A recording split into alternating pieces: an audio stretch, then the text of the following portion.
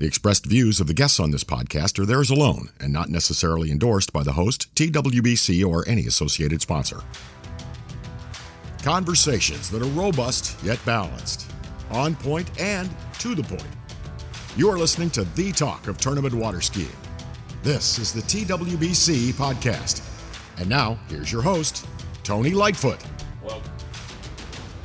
Well, greetings one and all, and welcome to this latest edition of the TWBC podcast, one of the episodes that's part of the LA Night Jam special. Thank you very much indeed for your continued support. And a very, very special guest that I've got in store for you. A skier that is currently the world overall women's champion, looking to defend her title a little bit later on this season.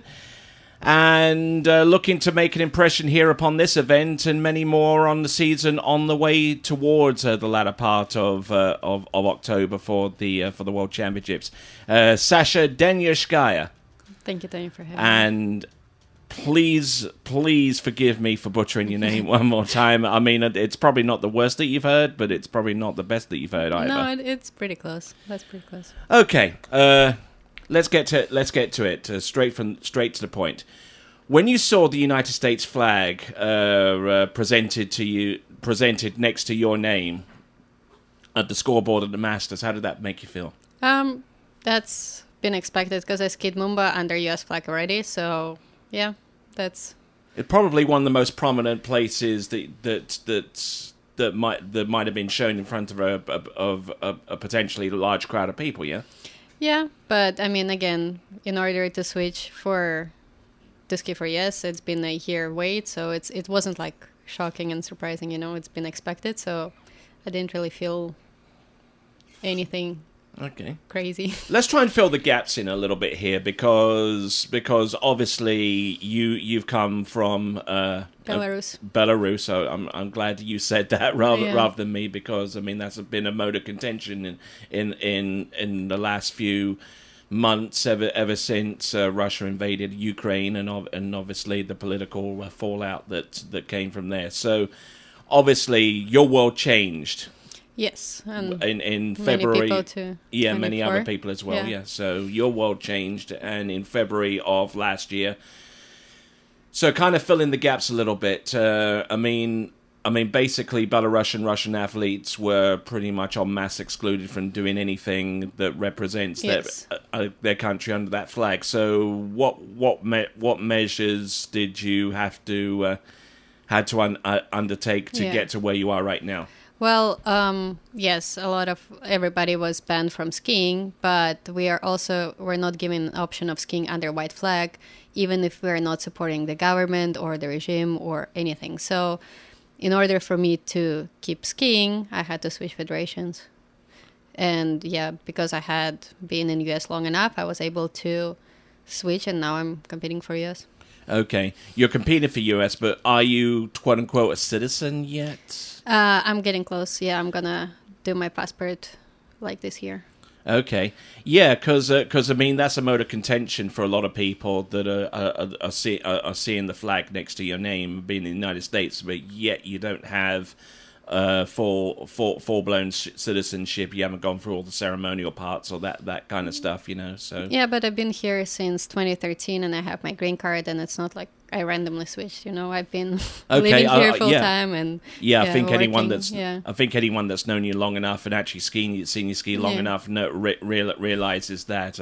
But I'm sure that there are a number of people that read a little bit deeper into political situations, probably say, okay, all right, this is something a little different. Yeah, okay, out of nowhere. But again, it wasn't just because I wanted to switch federations. That's the only way for me to keep competing in any events. Like, I have my brother here staying with me, and now not only Belarusians and Russians athletes cannot compete, now even in Class C tournament, if it's organized with an R, IWWF said that if you organize C within the R event, the whole sanction will be decreased. So a lot of kids cannot even compete in Class C because you have to organize separate event, which is, I feel like, huge disappointment, because a lot of people don't support the regime and they support Ukrainians and donate and do all the work, but there is no way out. There is no Like for all the kids, they cannot make post scores and get into college. It's like it's going to be a huge generational gap.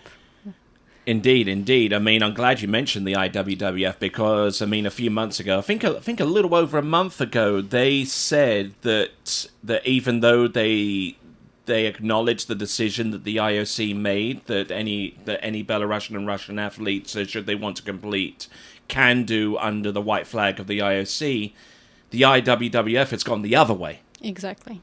Yeah, I mean... And the original decision of banning everybody took 24 hours because they said that they are relying on the Olympic Committee decision.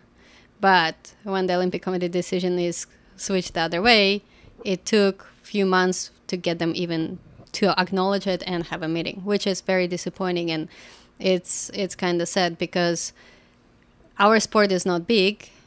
And if you're cutting out so many kids and like just opportunities for others to like improve or show some score and like just keep sport going, I don't think it helps anybody, you know? Like that's not productive help. No.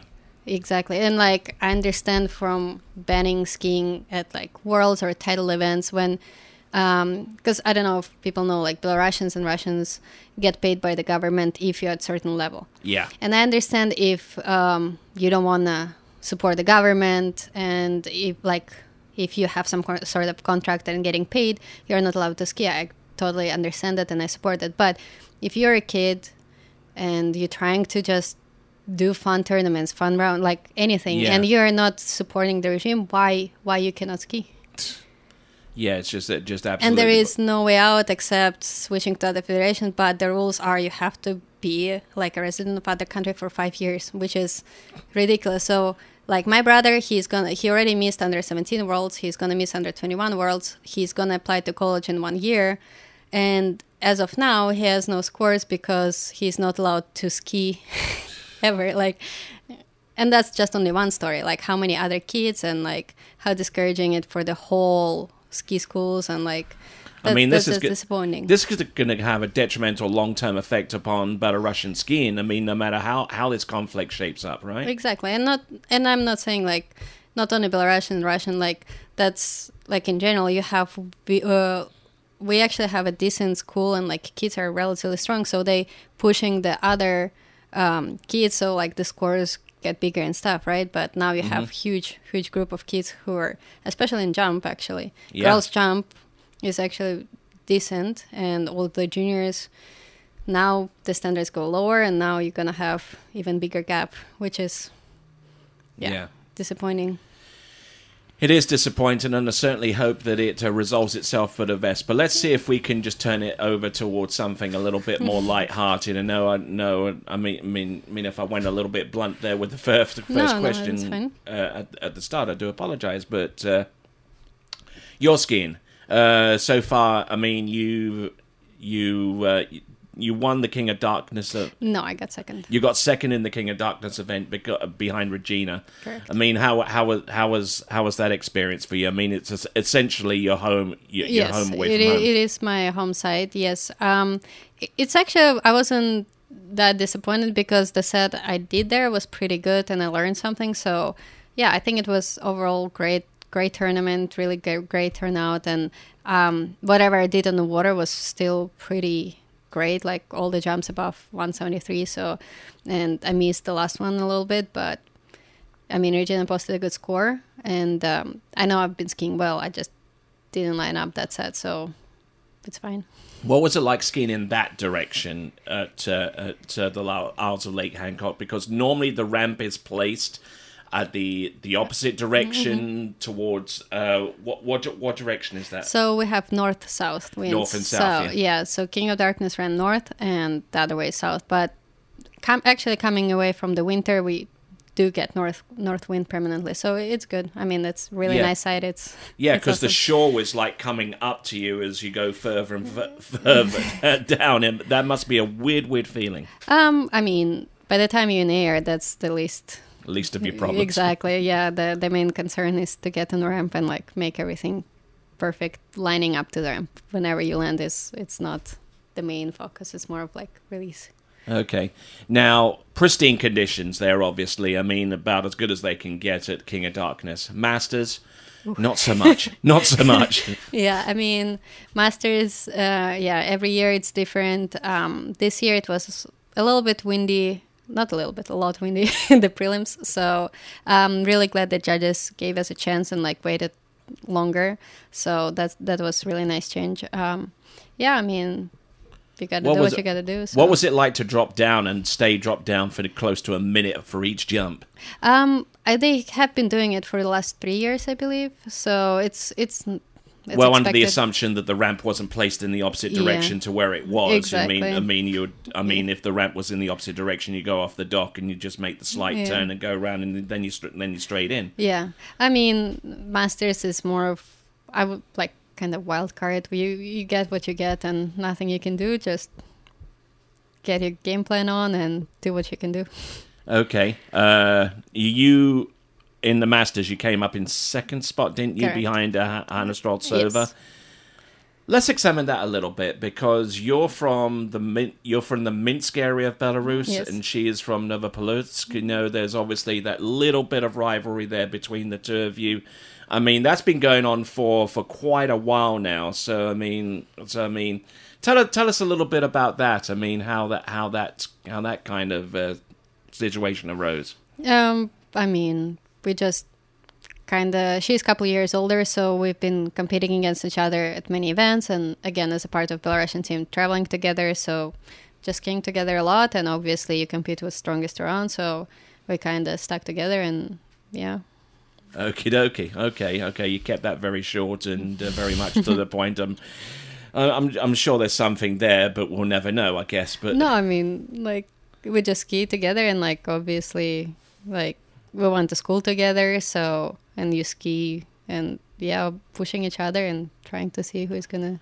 Now, school is University of Louisiana at Monroe. Yes, correct. Monroe. Okay, so I mean, coming back here in Louisiana must give you kind of fond memories. You know, I mean, you came down to the site to Yes. practice some jumps there, and then the collegiate nationals when they came into town. I mean, that's just an experience that's just unmatched, really. Yeah, no, I definitely recommend, if you can go to experience collegiate skiing, definitely do it. It's nothing you can ever replicate ever. So yeah, it's different type of tournament pressure, bonding, like it's awesome.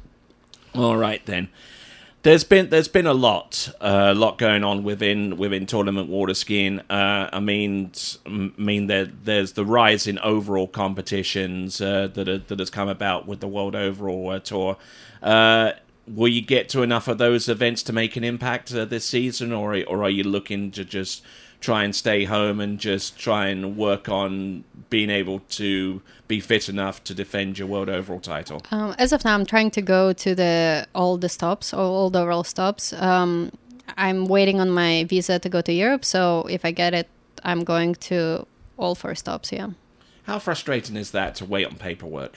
I mean, You've been doing it for like 3 years. Yeah, I mean, I've been doing it for a long time, so again, nothing you can do. Prepare and wait, so it is what it is.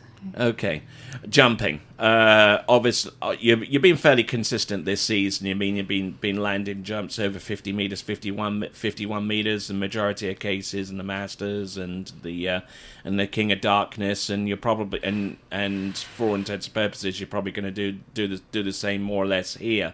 You know, how much left do you have in the tank? You know, because it's one thing to jump 50, 51, 50, maybe touch 52 meters and keep it consistent, but it's then pushing it over 180 feet and going 55, 56.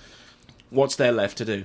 I mean, there's definitely a lot left. I feel like my average is definitely up, and yeah, I mean, I'm getting close, and I definitely feel like I will have a couple of 180s this season. All right, then. I mean, you're obviously concentrating a lot on jump. I mean, we touched upon overall, but what is a typical day for you? I mean, you get up, you go to the lake and do your stuff, and then because you must have some kind of existence beyond what you do on the water, right? I mean, depends on the season. Like, what's like. are interested in like how many times I ski or like my routine? So Is that yeah, more or less your routine, yes. Okay, so like definitely in the morning trying to, depending on the weather and schedule of other people, because I ski with Cole Grant at Matt Ski School and Scott Ellis. Depending on their schedules, trying to fit in. I usually jump first and then head out to Matt's and I slalom and trick there. So, and then come back and pull my brother and do other stuff. Yeah, that must be a bit of a commute there between Winter Garden and his place in Lake County. I mean, how long is that each way? It's not too bad. It's 35 minutes each way. So Yeah, it's not bad. yeah, you gotta love the turnpike, I guess. Yeah. I mean, nothing. I just listen to audiobooks, and 35 minutes is, you get used to it. Or you could listen to this podcast or Absolutely. any of the others. So, world overall champion. You won that in 2021. You know, I mean, your reaction on the dock afterwards was one of just like sheer delight. I remember that on the webcast and the overall championship. Reflected upon it 2 years since. I mean, how have you had an awful lot to reflect upon that, or are you just trying to reset again and look for a defense? I mean, again, even then, every tournament, I don't compete against anybody. I compete against myself. I have my goals and like personal scores. So going into overall there, I had goals and like game plan. So I was doing that and everything lined up. So I won. So I'm going to do the same thing this year. Just focus on what I can do, what I can control, and hopefully it lines up. Yep, control the things you can, and Exactly. don't sweat the stuff you can't. Exactly. All right then. So, and you have a great support system. I mean, there can't no doubt about that. I mean, you've got the Garcias, you know, Yes. Taylor Garcia, obviously. I mean, tell us a little bit about that and how that kind of how that's kind of evolved. You know, I mean, because I think you first met Taylor Garcia at school, right? No, we met skiing with Scott. We have the same jump coach, so we met before Worlds in Peru, under 17 Worlds in Peru. So we met there. Okay. So you met there, and then it just kind of just snowballed from there. No, I mean we talked a little bit, but then the year after we kind of started. Yeah, I get you. But then, when it came time to doing all the paperwork and all of the stuff that's related to changing in nationality, changing in status, Yes. that kind of thing, you certainly had to take on. You certainly had to get the support of people who knew what they were doing. In Absolutely, that realm. and they've been a huge help finding the right people, supporting me, and like just navigating and doing huge part of it. Yeah. All right then, LA Night Jam. We're recording this on the afternoon of June the 9th. LA Night Jam is June the 10th. You know, does it kind of scare you a little bit to ski in the dark, or have you gotten accustomed to it, having skied at Moomba and King of Darkness and the like? No, I feel like I wouldn't say got accustomed, but I do enjoy it because it feels faster. You feel more adrenaline. It's definitely more enjoyable, and that's what I like about jumping. It's always a rush. So, and LA Night Jam always has great crowds. So hopefully we'll see a lot of people that will cheer, and that definitely adds to it. So hopefully it's going to be a lot of fun and. It should be. Yeah, exactly. I mean, I put this one on one of my top tournaments throughout the season. But aside from what we've already discussed, what thing frustrates you about this sport? I don't know. Frustrates. It's hard to tell because I feel like, again, control what you can. So don't sweat the minutiae, I guess. Exactly. I mean, to what extent? Like day-to-day stuff, or in global, or just in general. Do you feel that there are things that that the people in power should do more, or do you feel that sometimes that whenever you go out in the water, I mean, it's the difference between the physical and the other stuff that could potentially frustrate you down the line, you know? I mean, whatever I can do, I do.